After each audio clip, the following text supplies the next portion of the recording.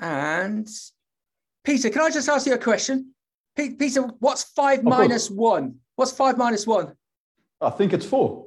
4, 3, 2, 1. We're live. Hello, everyone. My name is Max McGillivray, Editor-in-Chief of Beanstalk Global. We're live with our monthly series with the excellent, fantastic PMA in South Africa with Leanne and her great team of experts that we're just going to do a round robin on shortly. Can everyone say a collective hello to the world, please? 1, 2, 3. Hi, hello. Hello. Excellent. Excellent. So just to give a bit of a focus on this, if you've not been involved with this broadcast with Beanstalk and Leanne and the PMA in South Africa before, myself, Leanne and the team are really keen to promote South African produce in 2 ways, both internally within Southern Africa, but also externally to the likes of Europe, to the likes of America, to the likes of Asia and Australasia. We just want to use this platform that Leanne and I have created in a unique manner to do a deep dive into certain product subjects so that we can get a real understanding and find out the stories behind. And this month, we're doing the amazing story about kiwi fruits. So the South African kiwi fruit industry is small currently. It's about 200 hectares under cultivation. There are production dates back more than 400 years. The fruit is grown in, oh guys, can you help me here with the regions? Even though I've been through South Africa, I'm going to murder the names. So should we guys, where's it mostly grown? Malcolm, you go, as he takes a slurp. Yep, thanks, Max. We all the way up from the northeast of the country, all the way down into the Western Cape. So you'll have Magoebaskloof up right northeast, and then the White River region, and then you go down into the Natal Midlands, and then from down there, I'd say Waboomskraal, and then a little bit further down into the Cape. So anywhere really along the eastern side of the Drakensberg. Fantastic. The local industry has operated in the shadows of major fruits for many years, but interest is growing again. And this is driven in part by changing global consumer preferences and the focus on a healthy diet. I remember when I was doing my trips through South Africa, I was learning how grapefruit was slightly falling out of favor within South Africa, whilst the likes of citrus was picking up. And I met a lovely guy yesterday, Lawrence Froome, who runs Berry World in the UK, and he was saying how he loves grapefruit, but because of his prostate problems, he can't eat grapefruit anymore. And so it was that actual market that liked grapefruit, that mature age of people, but they can't eat it anymore. So it's almost as if growers in South Africa have to direct their growing to a certain market. So we're just going to go around all of our experts initially, just to see who we've got. So no particular order. Can you just say who you are and who you're representing? Malcolm, let's start with you as you were first off. Who are you and who are you representing, please? Thanks, Max. So I'm a grower producer up in the White River regions in Eastern Transvaal. So we've got 12 hectares here. We're also planting down in the Natal Midlands at the moment. We've got a nursery, a commercial nursery, licensed nursery. And then, we started the Kiwi Gold brand, which is a local market brand, roughly 3 years ago. And that's pretty much covers it on my end. Thank you. Peter, who are you and who are you representing, please? I'm Max. Okay, so I'm Peter de Jong. I represent Freshworld.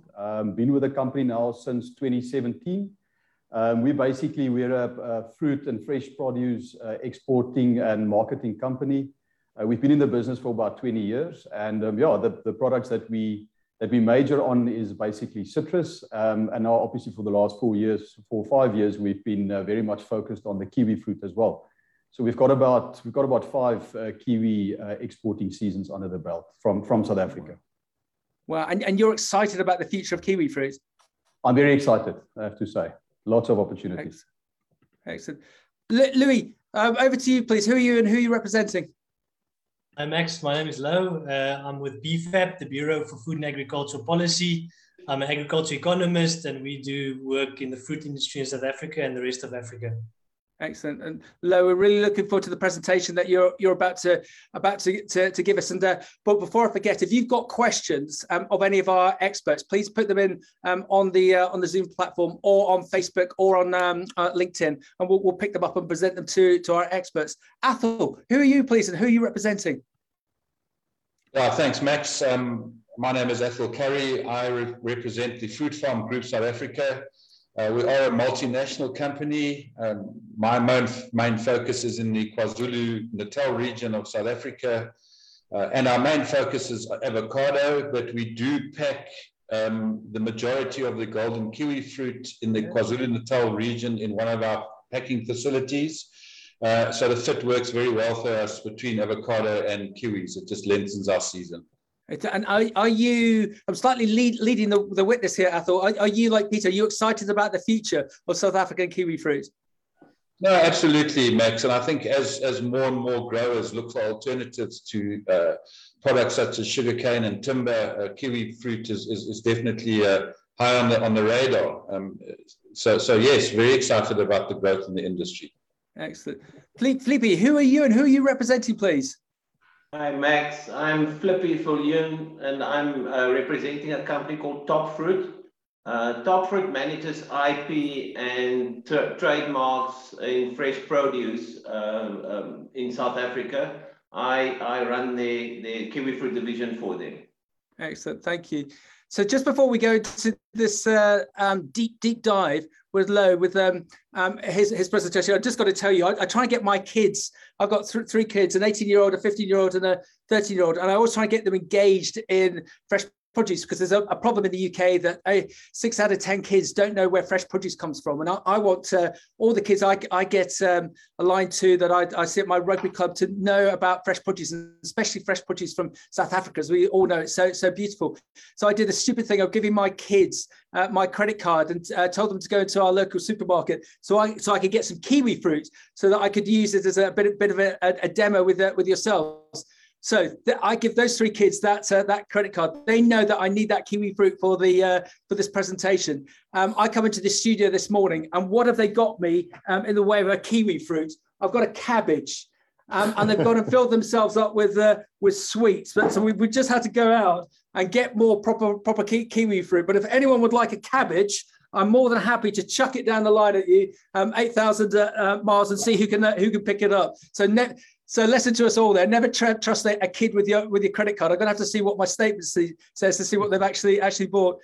So Lo, over to you. Everyone else, if you could just turn off your videos and your microphones.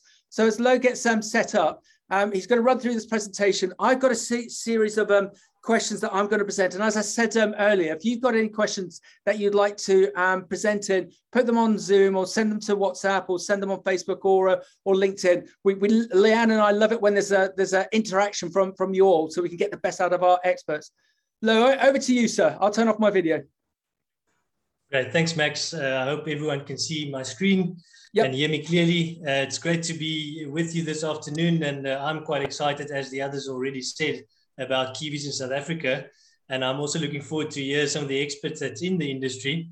So for myself, I'm mainly looking into this industry from the outside, but I've also worked with a number of some of the niche products, alternative crops in South Africa.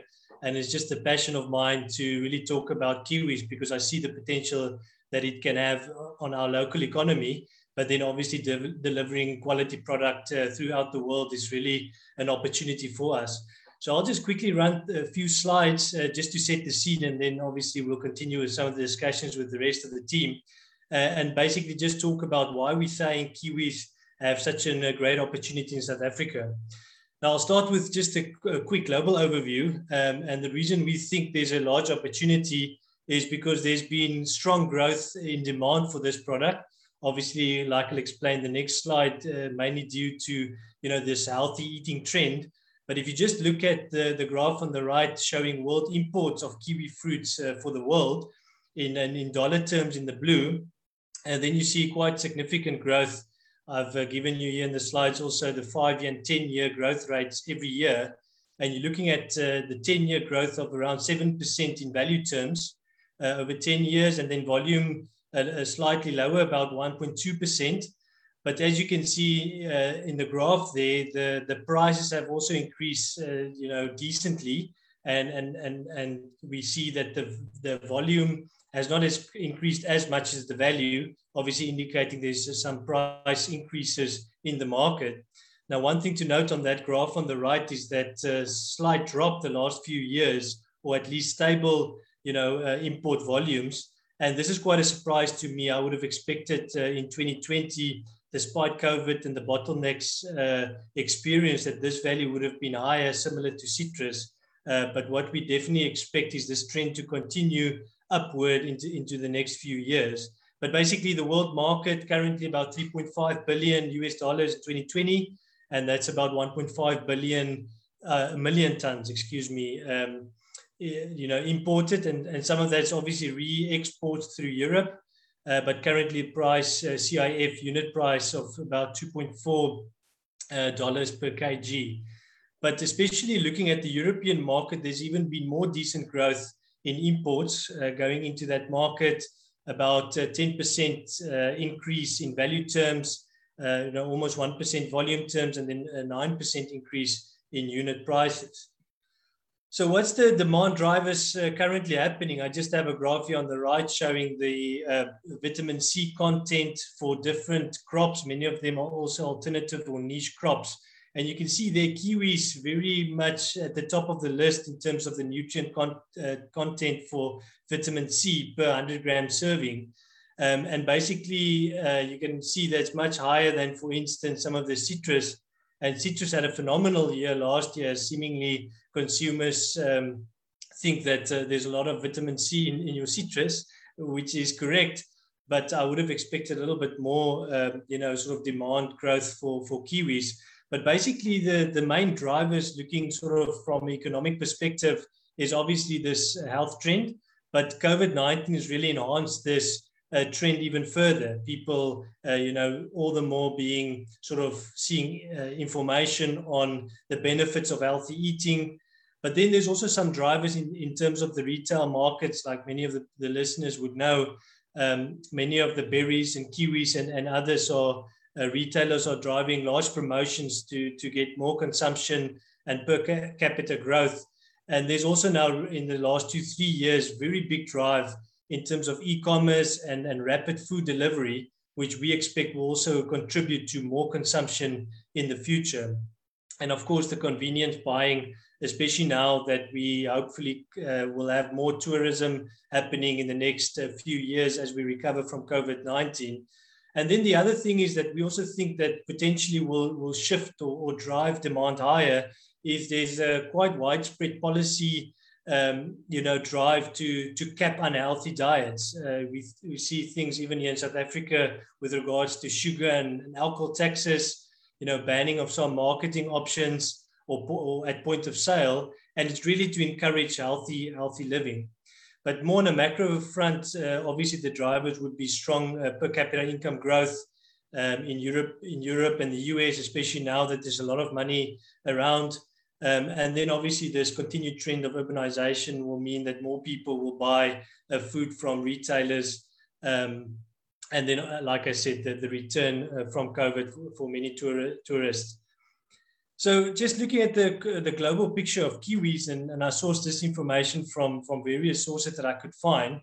And although New Zealand's a very big player and people know about New Zealand for their kiwis, China is actually by far the largest producer of kiwis, but mainly producing for their own market and still a net importer. But I also tried to show you all the other sort of big players, obviously New Zealand, Italy, Iran is also a big producer, and then we've got Greece, Chile, and a few others. But the green dots here really shows you the difference in sort of yield per ton or tons per hectare across the world on average. And the line suggests the specific average for the world for all of these countries. And there you can see some of those that are really doing well in terms of a yield perspective. But New Zealand by far, ahead in terms of over 40 tons per hectare yields on a consistent basis. Really shows you that others have catching up to do. And I'm sure we'll discuss this a little bit later as well. But basically for all of these countries, you can see decent growth supplying into the market, which do have a large demand. Right, so let's quickly just look at why we're saying South Africa has got a really opportunity to extend, and capture this opportunity to export, kiwi fruits to the rest of the world. Now, we've mentioned that South Africa is still a small player with lots of potential. But when we look at the dynamics sort of on a global scale, we see New Zealand there is the main exporter of the product. About on average, the last 3 years, about 630,000 tons. but they're mainly targeting to a large extent the China and the Japan market. While both of them, China 80% of the total volume and Japan 19%. But then obviously still a decent amount, 35% of volume still going into Europe, mainly through Belgium. And so that's obviously in the counter seasons, same time frame as us, being in the Southern Hemisphere.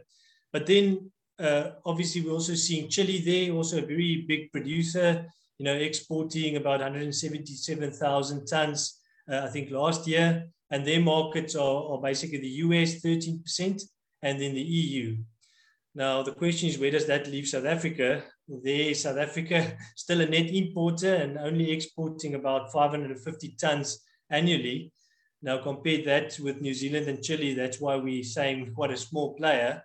But what we are saying also is that there's significant scope for expansion, but also obviously we're a little bit higher up in terms of the latitude, and our sort of seasonal timing means that we can really get into the market a little bit ahead of New Zealand, but also our route to market into Europe is much closer than our competitors.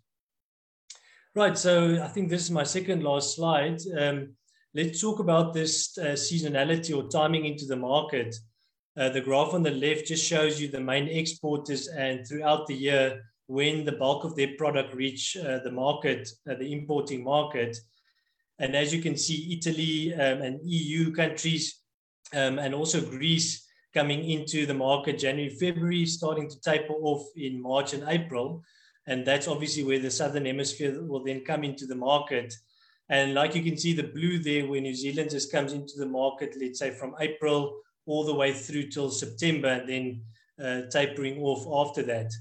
And basically the opportunity that South Africa is having, which I'm showing there in the bottom right, is that we do have that window of coming into the market at the end of Feb and into March, which is definitely ahead of Chile, but also slightly ahead of New Zealand. And that's also at a time where we see quite decent prices in the importing markets. Now this trend of the prices here on the right is just a sort of an average trend. Of course, that will heavily be dependent on quality and what market segment is targeted. But this time of the market, or this part of the market, really has still decent prices for South Africa to target. And especially the other option for South Africa is here really to make sure that we extend the season so that we really can do sort of for longer periods of time import replacement in our own market, which is an additional opportunity. I'm going to end off with this this sort of last slide, and just to show the journey we've been on as South Africa in terms of kiwi production. Now, the first plantings came in the 1960s when some budwood came in from New Zealand, and this was really on a trial basis, and some experimental orchards were established across the country from the Fruit and Fruit Technology Institute in Stellenbosch. And then during the 1980s, that's when sort of commercial planting started to come in. The first industry association back then was formed at KwaZulu-Natal University. And then we see quite a lag up until recently, about 2012, where there's a couple of new varieties coming into the country, and really this renewed emphasis on the opportunities for kiwi fruits coming in. And I'd like to say also a lot of learnings taking place here for how to grow kiwis competitively. And now obviously we're in 2019 where there's a new SA Kiwi that's been established, and really I think the industry is really at a point where we need to synergize and get together to really start to boost volumes and export more kiwis from South Africa. Now, obviously, there's not a lot of information, and the ones I'm sharing with you is basically all there is to share, but around 300, 400 hectares. But like I said, the strategy should be to really drive yield improvement and quality, and then expand our early exports and replace local imports. And looking at the prices over the last few years, it's been quite stable. And I really believe that there's really opportunity for us to target European markets, but also extend opportunities that surround in the other parts of Africa. Max, that's my last slide. Thank you very much. No, well done. That's one of the best presentations I've seen in the broadcast series that we've done, because it was very concise and very to the point, but it's also prompted so many questions. Everyone, could you just turn on your videos? And I've just got a quick housekeeping point. I've just been told off by a contact on WhatsApp. Max, you've not let Leanne speak. What's that about? I should have indicated, apologise. Leanne has got a sore throat, so we're saving her right to the bitter end. And so that's why we didn't allow her to have a word at the beginning. So apologies to Leanne for not mentioning that at the get-go. Just there's so many points there. China, yes, we were aware of the likes of the mass amount of grape production, but I was not aware of the amount of kiwi fruit production that they're producing, and also this element about New Zealand producing the highest yields. Where you've put this case, this very intriguing case, is that if you in South Africa can grow and capture that European market before the likes of the Chileans, you're going to be in a very, very good spot. The South African kiwi fruit industry failed in the 80s and 90s.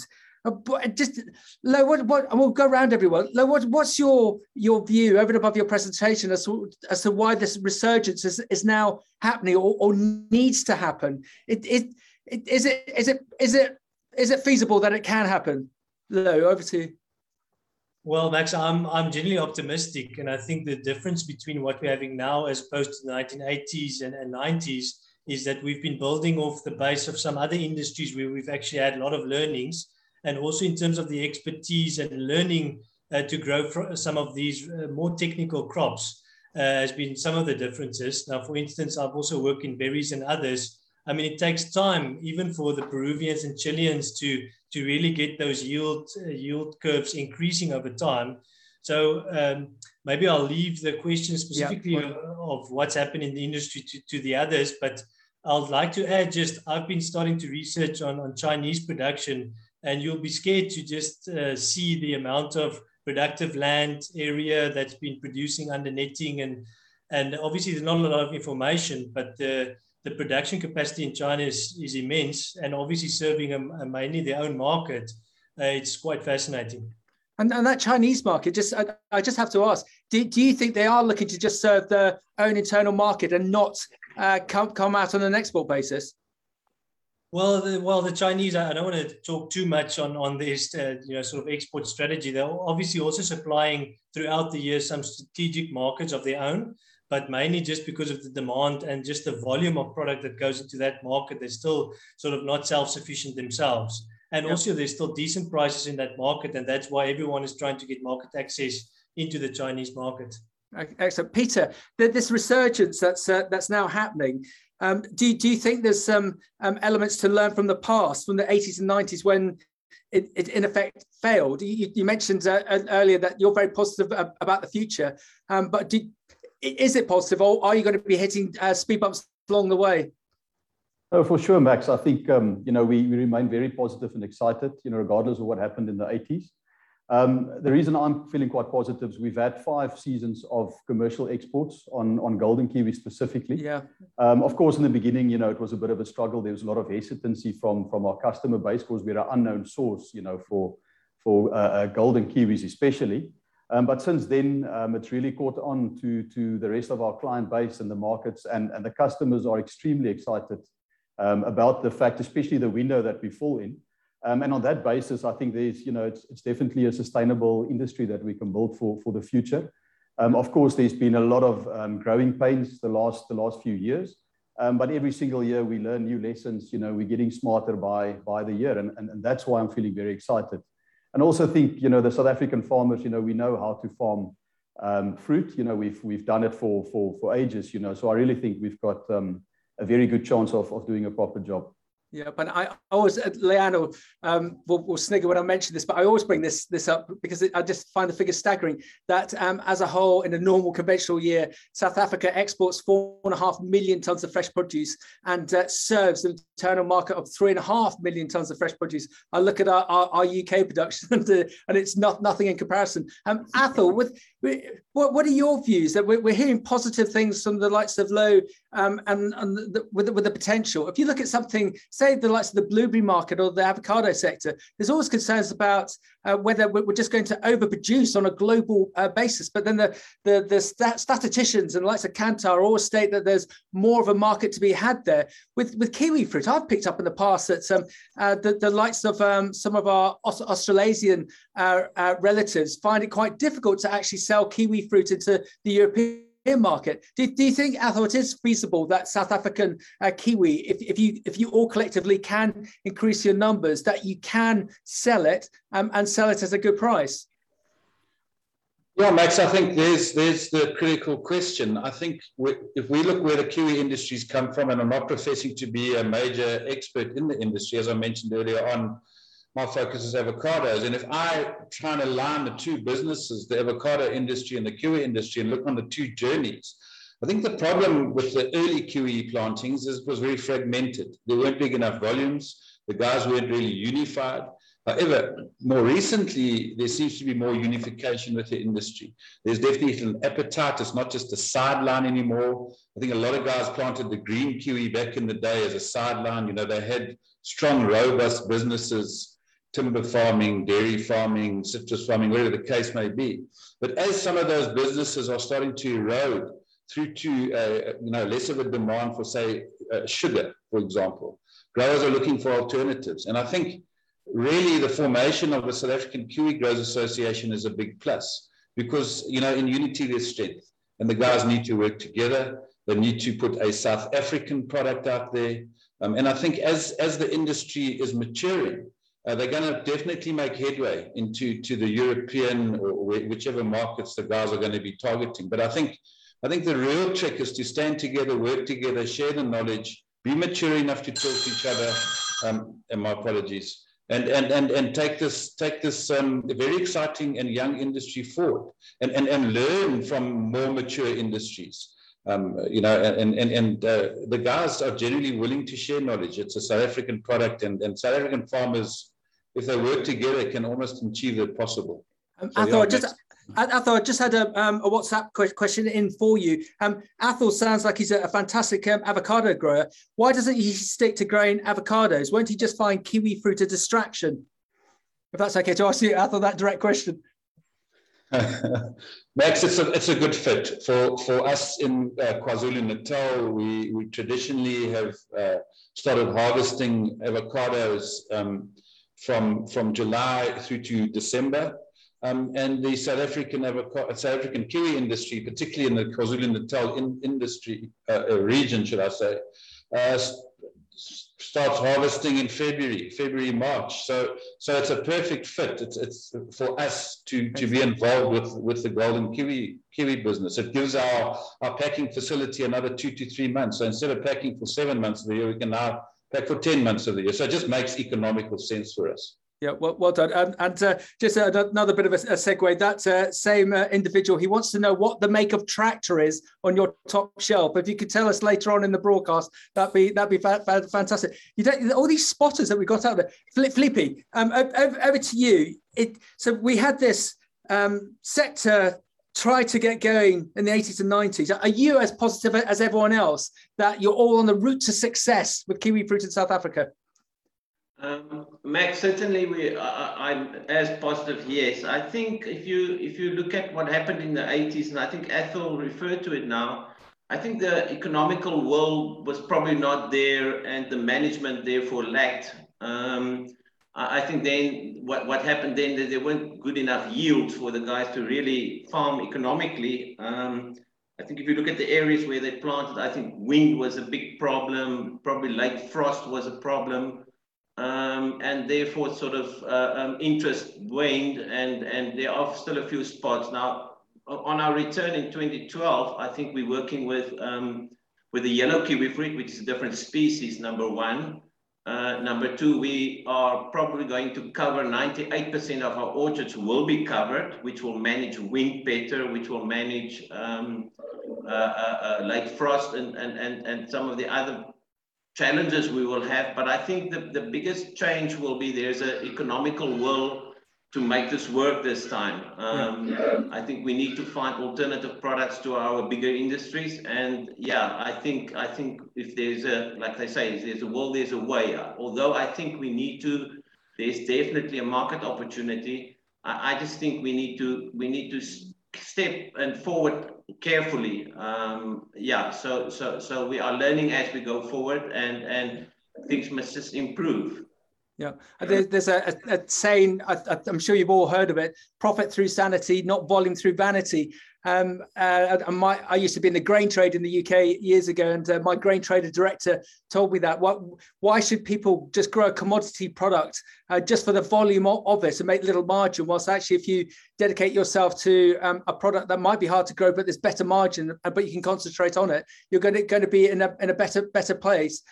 Malcolm, over to yourself with what we've heard. One question I was keen to ask you actually, Malcolm, was with the presentation that Louw gave us, that is startling, the yield difference of New Zealand in comparison to the other players. Do you think South Africa could reach similar yields ability, such as the Kiwis? Max, I think we've got a bit of a road to go to get there. And considering we've only been in production for only 4 or 5 years, if that. We sort of had a bit of a false start with rootstock. So there's still quite a long way to go as we're developing. So yeah, it would be great if we could get to that point. But Flippy sort of alluded to it. We've got to check carefully. We've got to be seen as a credible producer to global markets. And I think once we can do that, then as the volumes increase, we're going to find homes. So that's sort of my thought process on it. But we'll see. And variety-wise, are you growing similar varieties to the likes of the Kiwis? Have you got your own standalone varieties in South Africa? Yeah, so the New Zealanders grow a variety called G3, well, that's their gold. Yeah. Where South Africa, we've got various different camps. So there's actually quite a few varieties that are available. And what we're sort of seeing with that is certain varieties are better suited to various areas. But yeah, we're not limited to one particular variety. Yeah, thank you. We did a recent broadcast on a UK perspective with our NFU. So think of your FSA, Fruit South Africa, National Farmers Union, and a British Growers Group. And just prior to the pandemic, I can't believe it actually happened, but they had a delegation organised by the UK government, went out to New Zealand to see New Zealand horticulture, both in North Island and South Island, to get an understanding, because there's a view that the climate is semi-similar in some respects to the UK. And after we joined the European Union, whatever it was, 30 years ago, we basically kicked out New Zealand, who nearly went bankrupt. But they reinvigorated themselves. And now look at us in the UK with our Brexit scenario and what we've created. We're now going back to New Zealand to find out how to grow. But the reason for bringing that up was that the delegation found that the growers in New Zealand were just beyond a par as to their growing techniques. But I would also say that South Africa is very similar. So is there a crossover? Can you get more information from the likes of New Zealand on how to grow to get those sort of yields? Louw, what do you think? Do you think that's possible? Yeah, I mean, it depends obviously a lot on climate and the management. I'm thinking of just the economic frame of mind. I mean, there's a lot of technical knowledge, which I think we're starting to really get from these different companies that's bringing in expertise, which is great, that we also see in the blueberry industry. But I mean, it's really difficult to go from 15, 20 tons per hectare to 40 tons per hectare. It takes time to get the knowledge and really get the management right. But I think there's a large opportunity for expansion and learning. But still, we don't need to get to 40 tons per hectare overnight. I mean, I study many other let's say fruit industries, and if you just look at the average returns, let's say on a 20 ton per hectare basis, then you're still doing very well, especially if you can bring it into your cropping mix to get a sort of a diversification going and obviously mitigate risk. Yeah. Flippy, over to you, because I was just to pose the same thing to you. What's the magic dust to get the yield level up in South Africa? And feel free to follow on with your commentary. Okay. I think it's a little bit of a double-edged sword. I think we want to do the early, we're targeting that early market, the February market. And if you really want to target the February market, you're moving into the warmer climates of South Africa. If you move into the warmer climates, you're probably you're gonna give yield. You're gonna not be as good as yield. Whereas you move to the cooler areas of South Africa, you're probably going to be slightly later in harvesting, but then your yields will pick up again. So it's a bit of a you need to find that cross. But what we've experienced in the last few years is that early window is really a economical, financial, a good market to be in. So probably you can get away with a 20 and a 25 ton and still have a good net farm income on prices earned, whereas if you go into the later window of our window and you get higher yield, the prices may drop slightly. We don't know yet, but that seems to be the way. So it will be driven by climate and then obviously by some varieties. Thank you. Peter, what's your views? What are the critical areas for growers to focus on so that they can maximize, especially that window of opportunity that Lo alluded to and Felipe's just engaged with? From my side, Max, I think, first of all, trying to farm in the areas that's slightly earlier, we really want to try and hit that February, March window in the markets, so if that for me is quite an important one. Even saying that, I think there's still opportunity for us to even get our fruit in the market earlier, it's going to be difficult by sea, but we can do it via air freight. Because I do believe there's also opportunity in January, if we look at the situation currently in Italy. Yeah. Then also some of the other areas, I think we need to focus on varieties that yield us high bricks. Once the leading brands in the world, for instance, the New Zealanders get their fruit in the market, they do arrive with quite high bricks fruit. And then, of course, we need to apply farming practices to ensure we achieve quite large fruit size. Yeah. That's been a challenge for us as an industry. We've been producing a big percentage of quite small fruit, which is quite difficult to market. And of course, in kiwis, size matters, so the bigger the fruit, the higher the price and the better the income. Yeah.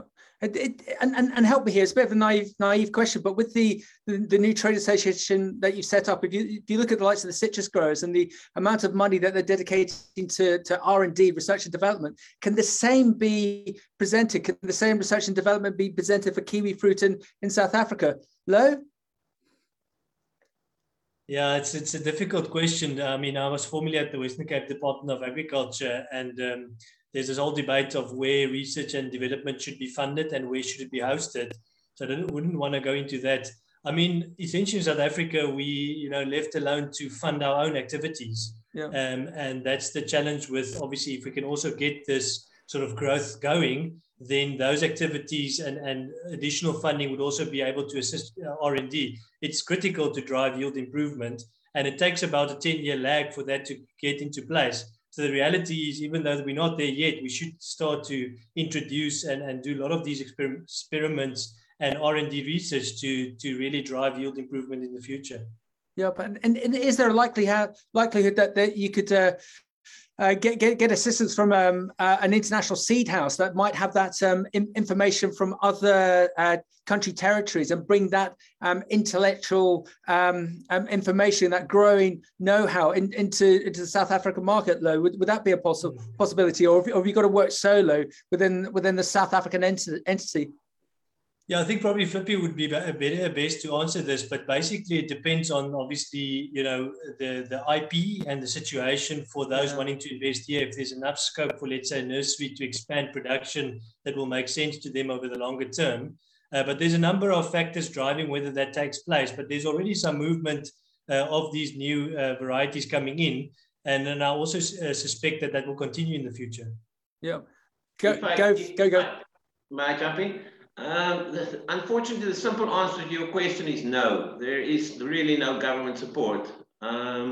So we will have to drive R&D from the industry itself. Being a young industry, it's difficult to generate money for R&D, which in the end will just will lead that the process will be slow at the start, because we have to generate the money to do the R&D, and then the results will flow into the market. On your second question is, can we copy and paste from the likes of New Zealand or Italy or wherever? From New Zealand, not really. I think Bay of Plenty, if you've been there, it's kiwi fruit heaven. You go there and you visit and you come back and say, I think I must give up. I must rather move to Bay of Plenty and farm kiwis there. It's just the best area. If you go to Italy, maybe it's something different. If you go from the south up Latina and you go further north, Emilia Romagna, there are certainly areas that are more, from a climatic perspective, alike to South Africa. So certainly I think we can learn from the Italians what they do. Challenge really is, if you look at the yields, I mean, New Zealand is basically double what Italy is. And is that because of climate? Is that because of cultural practices? We don't know. But yeah, we have to learn from others if we want to grow this industry faster. Thank you. And talking about Loading for Mothers, I believe, Malcolm, that you're a bit of a variety expert. What's your view? Has that market intelligence, has the variety element, has that got to come from South Africa, or could there be a collaboration with the seed house? Or I'll give you a bit of a left field one. There's so many ag funds globally that are looking to get into agriculture and also fresh produce. Could there be a fund that comes in and funds South African kiwi fruit to give it that acceleration? Malcolm, what do you think? Max, I don't know the answer to that question, but it would be fantastic. Yeah. No. Carry on, Philip. Sorry, the varieties are all proprietary varieties, so they're owned by owners. So the problem is then, if you bring in some money, who gets what? Who gets the largest piece of the cake to do the research? So basically, variety owners need to step up if they want to some R&D done too. So it's a difficult one. It's getting funding for R&D is really a challenge. Well, let me just ask the open question. If there was a sum of money that was presented to the South African kiwi fruit sector to accelerate the growth and development, presumably that would be beneficial to the sector in South Africa, Felipe. Okay, but I suppose the norm is it would come from a trade association that you would be paying quotas or levies on that basis. I don't know if it's ever happened before that you have an external player comes in and invests, and for every carton you then sell, they then take an override. I don't know if that's ever been done or something. Leanne? I'm going to talk with my gruff voice here, but as you know, a lot of my background is in kiwi fruit as well. But I think globally there are a lot of very good varietals available, and the focus, I believe, for the South African growers is to back some of those varieties that are already in the market, because the kiwi fruit consumption globally is very much brand and varietal driven, and that's where the prices come. And it's led by the global market leader, which is Zespri. So I would say that it's to back varieties that are already in play and are proved to be performing, and that R&D money needs to be spent on finding the right areas, the right production practices to grow those kiwi fruit, optimally in South Africa. Just my 2 cents. Excellent. In a gruff, broken voice there. Well done. Athol, the actual market for South African kiwis, is it just preordained that you're all looking to go export? I gave this figure about 4.5 million tons exported, and you've got this internal market of 3.5 million tons. Rather than having to work really hard for that narrow window of opportunity, isn't that actually a better route to market of your domestic market, or a combination of both? Athol, what do you think? Look, I think primarily, Max, it's going to be an export-orientated market. And obviously, the local market or the domestic market, as it grows, as the crop grows and the volumes grows, there is going to be a certain percentage ending up on our local market. So it hasn't really had much exposure in RSA, the golden kiwi. It's still a relatively new product. And as our consumers are exposed to it, and our bigger retailers take it on board, obviously there is going to be growth on the local market. But I definitely think in the South African context, you want to be playing with forex. You want to be exporting as much of that crop as possible. So if the guys can get those 80, 90% export packouts, we're going to see a relatively small percentage ending up on the South African market. I think that's ultimately what's going to happen, especially that if the guys are playing in that window or on the shoulders of the other countries where there is a gap for us to put that product into a market when we're having a fantastic return. It makes a lot of sense to focus more on the export. Excellent, thank you. And your new trade association, who'd be happy to talk about it so we can find out a little bit more detail about that, please, out of all of you? Any takers? Because if you look at Leanne and I streamed last month on Dragon Fruit and their new trade association that they've created, and that's looking to do a lot, especially on a marketing perspective. So does there need to be a marketing drive as well to educate the potential customers in the likes of UK and Europe that South African kiwi is coming in, and that there should be a full engagement with it as per your other trade associations? I'm just going to pick on someone. Peter, what do you think, please? Oh, definitely. Thanks, Max. I think we would definitely need a unified drive, to put the marketing out there and do a big thing about South African kiwis. The fact that some of the previous guys also mentioned, we've got different camps of varieties and variety owners, and we need to find a unified way as Kiwi South Africa to get the name out there, and I think that's a good thing that we've created the Kiwi Growers Association. It's only been instated, I think, for 1.5 years or 2 years now, so still very young. But certainly, we'll certainly gain momentum and take hands and try and have a bit more of a unified approach going forward, just to get the name out there into the market.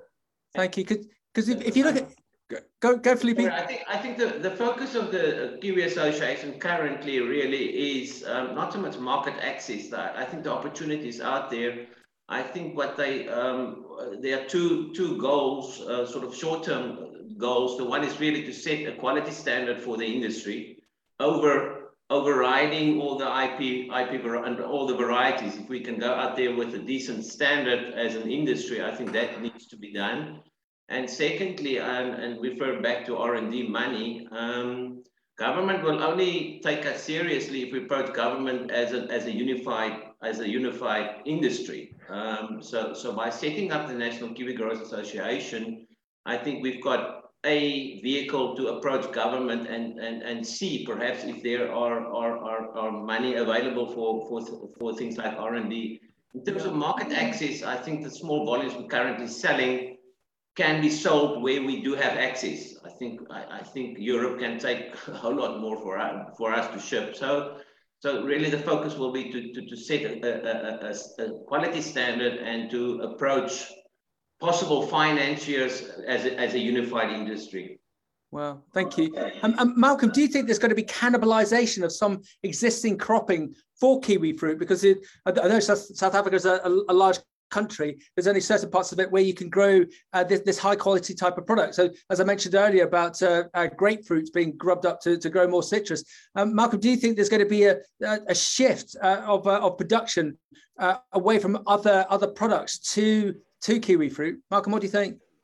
Possibly, Max. I think we're probably sitting in a bit of a wait and see phase at the moment, and it kind of goes back to all the points that were raised earlier. As we're a very young industry, so there's not the funding available at this stage. Growers are getting their hands dirty. We're trying to find ways to bring in R&D ourselves, and who can we lean on, and so I think once we start seeing that traction, I think things will move a little bit quicker than they have. And I think we're going to see some growers out there changing and having a little look on the side. But I think if we do get traction, then that certainly will take place. Yep. To everyone, it sounds like there's great positivity about kiwi fruit in South Africa, as per Lou's great presentation, especially that window of opportunity before the Chilean market comes in. I'm going to give each of you my magic wand, and you're going to use that to sweep aside any blockages or speed bumps to create success 3 years, 5 years, 10 years out for South African kiwi fruit. So with my magic wand, I'm going to give you. What are you going to do with it? Lou, come on. What do you want to see? What do you want to see happen in South African kiwi fruit over the next 3-5 years, please? I think we need to be optimistic. I think we need to synergize, get together, and really go for it. I think there's lots of opportunities. Yes, there might be pressure on prices and technical issues and the like.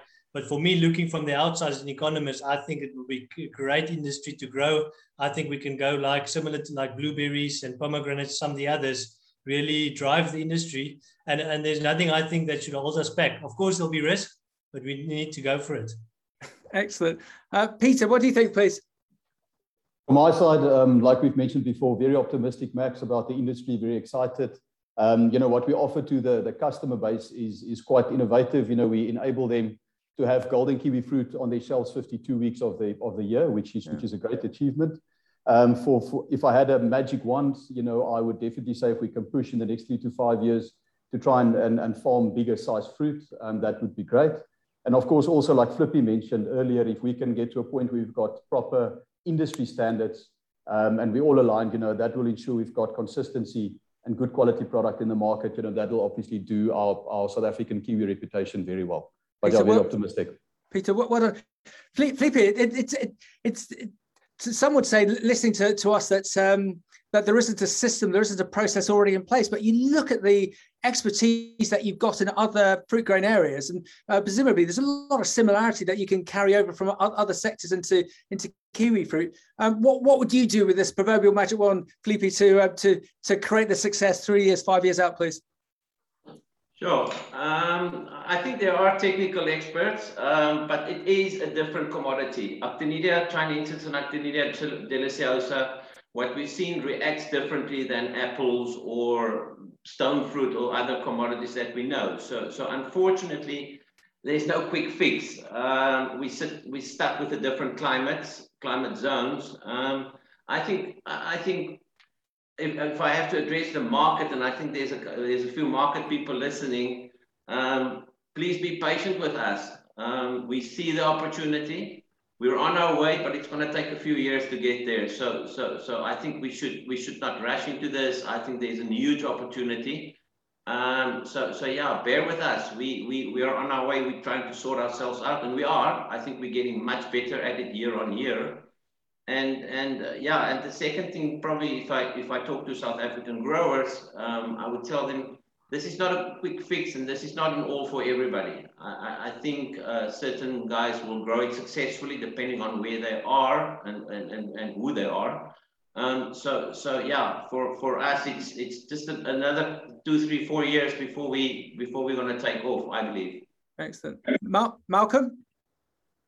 Yeah, I think if we can get fast forward the orchards on a little bit and get some more uniformity and size, and as an industry we can hit a quality standard across varieties, so that the South African fruit is being received well. And unfortunately, to Flippy and Peter's point, it doesn't happen straight away. So if we could just fast forward to get to that point where we've got the size, we've got the volume, and we're seen as a credible producer with fewer speed bumps, that would be first prize, magic wand for me. Excellent. Athol? Max, the magic wand for me would be in a few years' time to have 50, 60 more growers in our region, and obviously a lot more in the other regions. Critical mass. A unified industry, an industry with a vision, and I'm not saying that the guys haven't, but things like transformation has to be taken into account when we speak to government, market access, and R&D. So yeah, just general growth in the industry and a unified industry.